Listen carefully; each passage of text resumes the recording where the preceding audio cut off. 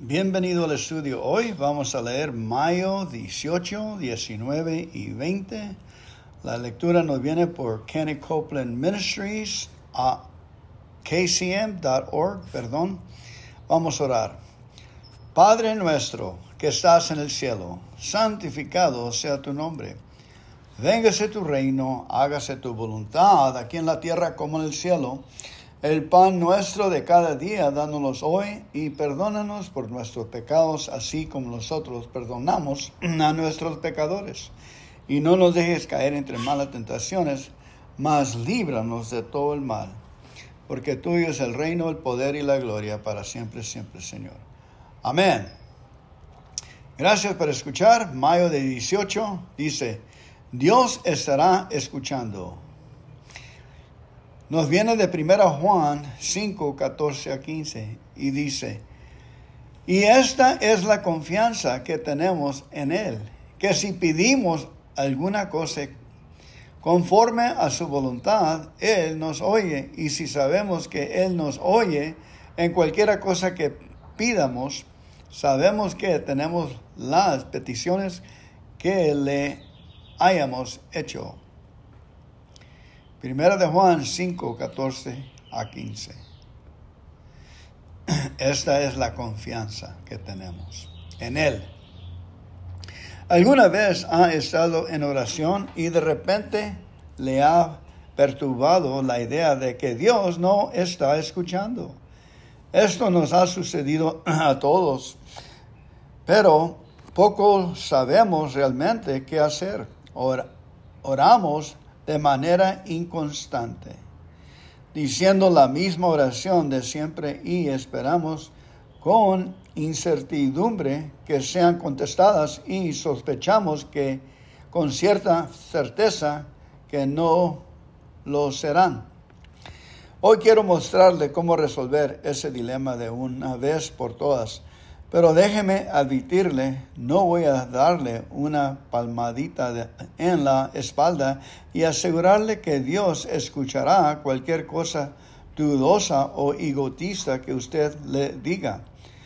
No lo hará. Él solo ha prometido escuchar las oraciones que se hacen conforme a su voluntad. El apóstol Juan declara que si usted ora así, puede estar seguro de que recibirá la respuesta de las peticiones que le haya hecho a Dios. La palabra petición se define como una solicitud formal, escrita y dirigida a un soberano sobre una gracia o derecho en particular. Y eso es exactamente lo que usted necesita cuando ora por algo serio. ¿Cómo se prepara una petición sólida que esté de acuerdo con la voluntad de Dios?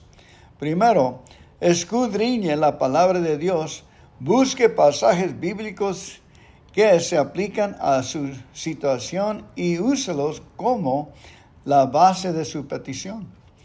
Luego, arrodíllese y consúltele al Espíritu Santo. Deje que lo ayude a presentar su petición en forma detallada.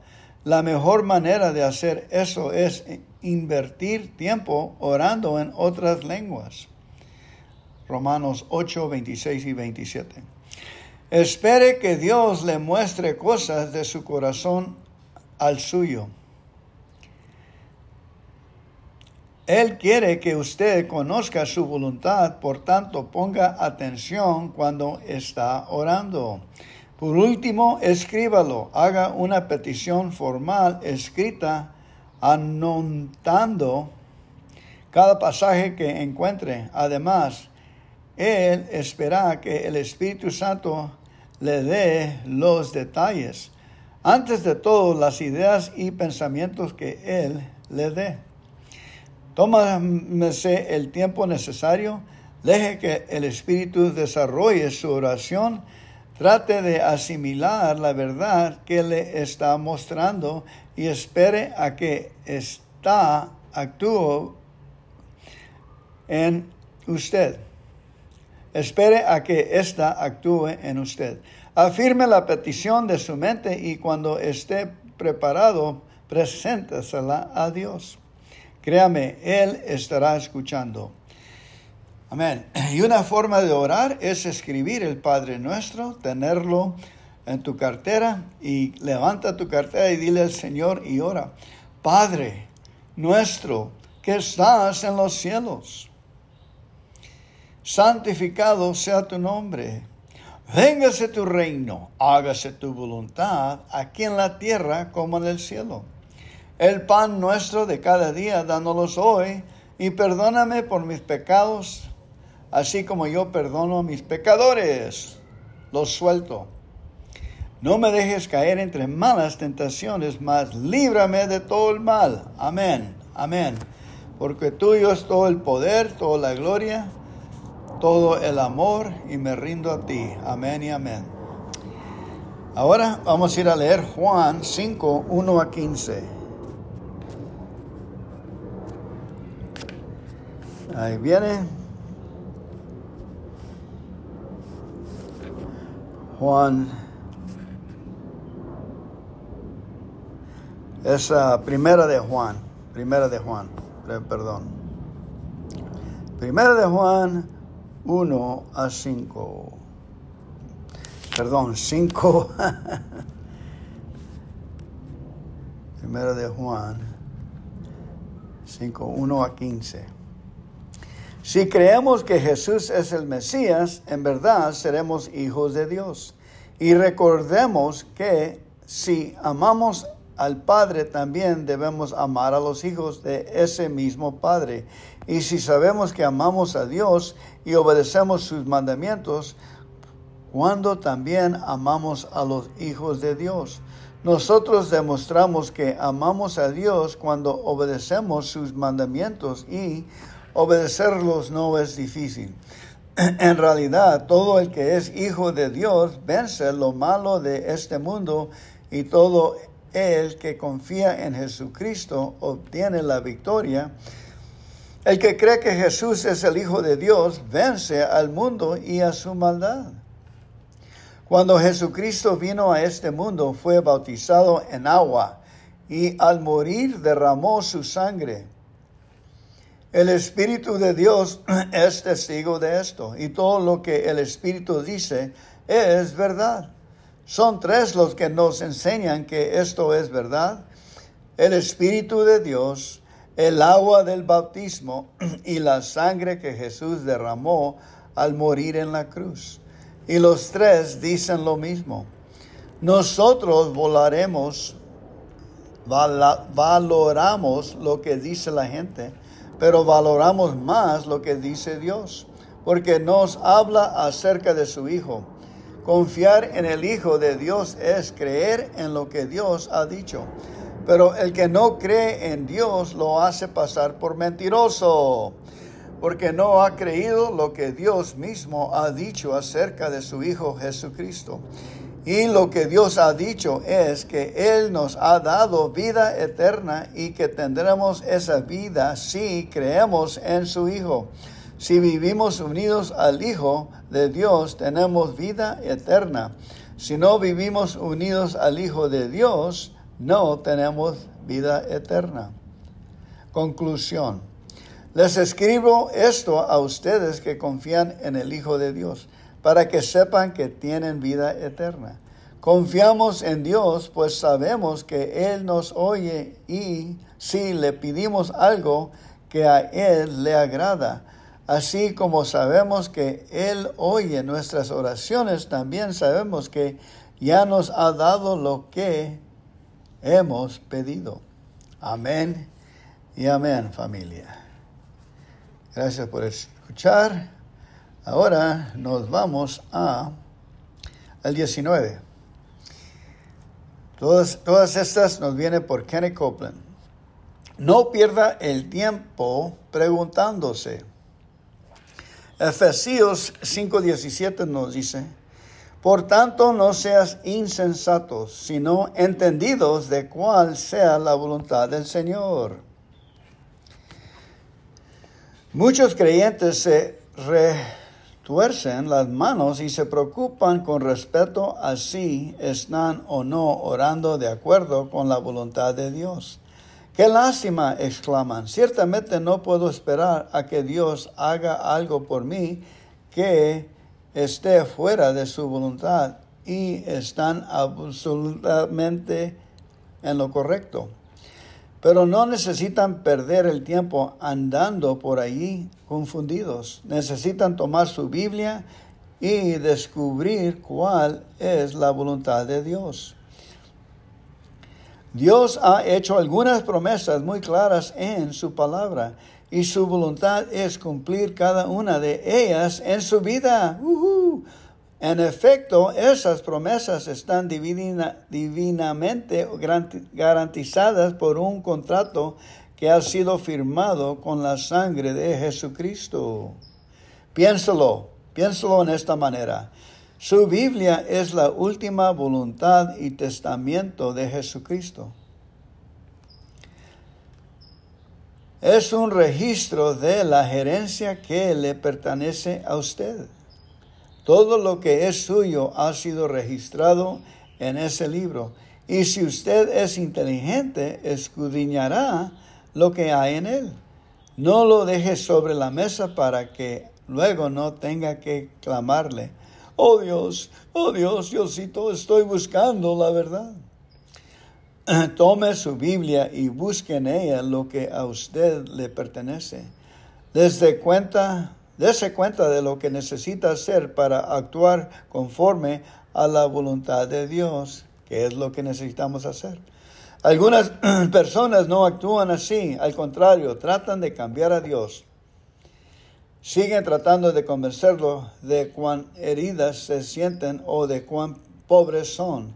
Rogarán, suplicarán, adularán a Dios y actuarán siempre como si tuvieran que cambiar de algún modo.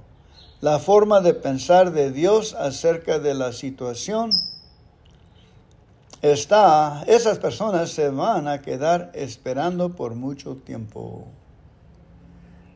Hay un ave aquí. Dios nunca cambiará. Las Escrituras declaran que Él es el mismo ayer, hoy y por los siglos. Su voluntad también lo es, así que no pierda su tiempo preguntándose si está orando conforme a la voluntad de Dios. Tome su Biblia y fundamente sus oraciones en estas.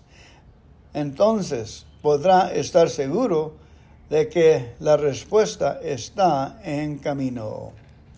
Amén. Una forma de hacerlo, como les dije, es escribir el Padre Nuestro con su propia letra y fírmalo y diga arriba papi y pongan la fecha, y esa es su oración, porque eso es una oración adulto. Si el Señor nos quiere ayudar en un hogar más bonito, si el Señor nos quiere ayudar con la salud y coach, sí, pero hay cosas que Él tiene que raspar de nuestras vidas por disciplina. Y por eso nos disciplinamos, por darle gracias, Señor, que sea tu voluntad aquí en mi cuerpo, aquí en mi vida, aquí en la tierra, como está en el cielo. Esa forma empieza a arreglarte. Quizás te traigas más problemas, porque te estás sacudiendo, quitándonos los problemas malos que nosotros nos hemos hecho o otras personas han hecho a nosotros. Piensen y suelten y dejen la situación en las manos del Señor, orando en esa forma con fe. Amén. Amén. Ahora hay que leer Proverbios 2, 1 a 12. Así fue, ¿verdad? Sí. Proverbios 2, 1 a 12. Encantado la vida que están aquí. Ustedes son mi amor, mi iglesia, mi sentido común. Ahí va. Qué curioso que vienen los aves cuando estoy leyendo la Biblia de Dios y se acercan aquí sin miedo. Proverbios 2. La sabiduría y sus ventajas. Queridos jóvenes, acepten mis enseñanzas, valora mis mandamientos. Trata de ser sabio y actúa con inteligencia. Pide entendimiento y busca la sabiduría, como si buscaras plata o un tesoro escondido. Así llegarás a entender lo que es obedecer a Dios y conocerlo de verdad. Solo Dios puede hacerte sabio. Solo Dios puede darte conocimiento. Dios ayuda y protege a quienes son honrados y siempre hace lo bueno.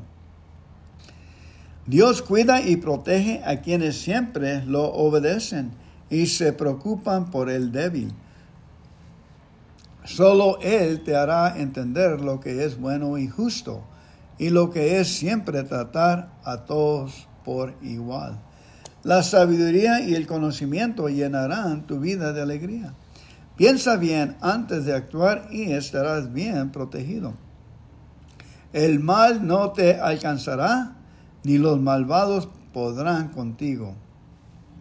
Amén y amén. Ahora nos vamos al 20 de mayo. Okirok.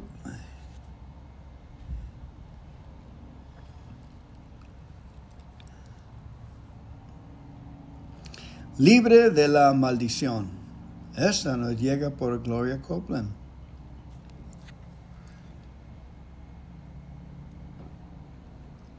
Libre de la maldición.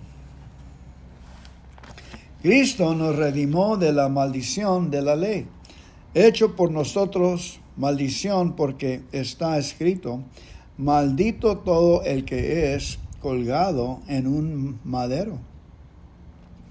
Gálatas 3:13. Usted sabe qué pasó. Satanás en forma de serpiente se le acercó a la esposa de Adán y la engañó para que desobedeciera a Dios. Aunque Adán no fue engañado, hizo lo mismo que ella. Ese día, cuando Satanás vino al huerto, no tenía ningún poder. Tuvo que entregar sigilosamente, sin hablar de manera directa con Dios, sino con su esposa. Adán estaba allí y debió haberlo echado afuera, pero no lo hizo. En vez de eso, descartó el mandato de Dios le había dado y obedeció a Satanás, y cuando lo hizo, Satanás se convirtió en su señor. Al doblar su rodilla ante Satanás, Adán le otorgó la autoridad que Dios le había dado al hombre. Él hizo a Satanás el gobernador ilegítimo de la tierra. Las cosas cambiaron de inmediato. El pecado entre el mundo por un hombre y por el pecado la muerte, así la muerte pasó a todos los hombres, Romanos 5:12. De repente la tierra y todo lo que había en ella fueron malditos. Usted podría decir, entiendo, vamos a vivir bajo esa maldición el resto de nuestra vida. No hable nada que Dios pudiera hacer. No había nada lo que Dios puede hacer. Sí lo había y lo hizo. Él envió a Jesús. Gracias a Jesucristo nos libró de la maldición. Gálatas 3:13. Usted fue rescatado del señorío de Satanás en el momento en que hizo Jesucristo el Señor de su vida. Usted fue redimido de la maldición. No dije que la maldición ya no está allí, lo está. Usted puede verla a su alrededor, pero ahora tiene una opción. Usted posee autoridad sobre ella en el nombre de Jesús, así que puede resistirla. Dios ha hecho todo lo que el amor pudo hacer. Envió a Jesús para redimir a usted de la maldición. El resto está en sus manos. Ahora debe apropiarse de lo que ha sido creado para usted. Amén, amén. Hay que leer Romanos 5, 12 a 21. Romanos 5, 12 a 21. Ahí vamos para allá. Romanos 5, 12 a 21.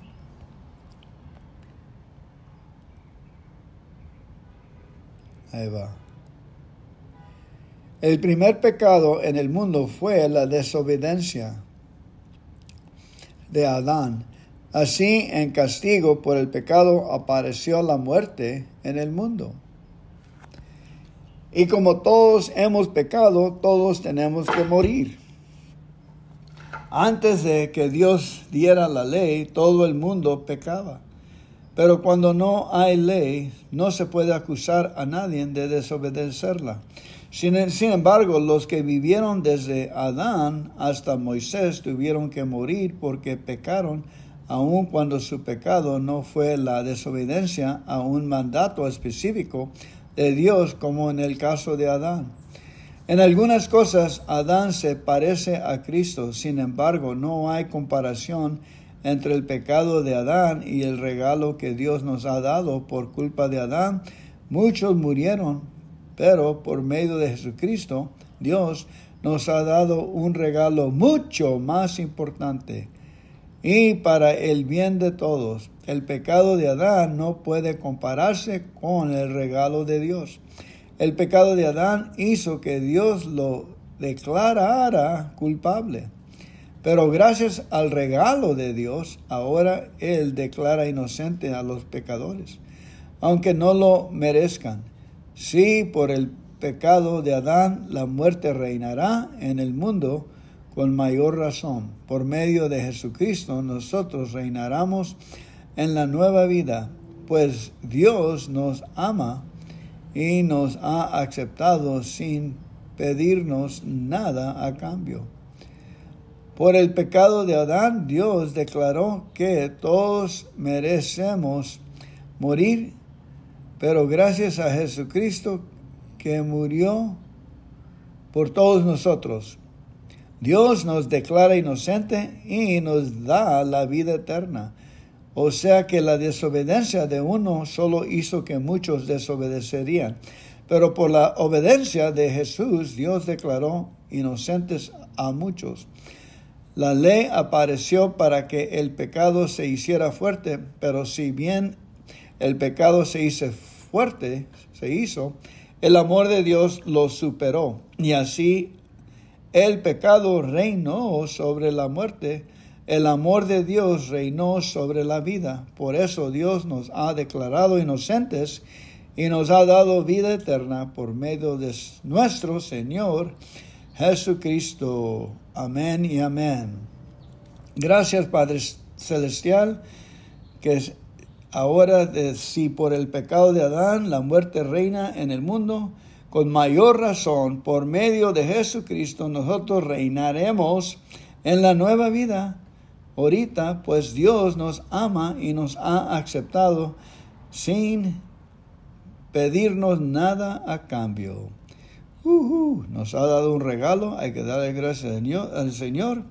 El Padre, el Hijo, el Espíritu Santo viven con nosotros y estamos bien para rezar, cumplir y andar en este mundo. Amén. Cualificamos.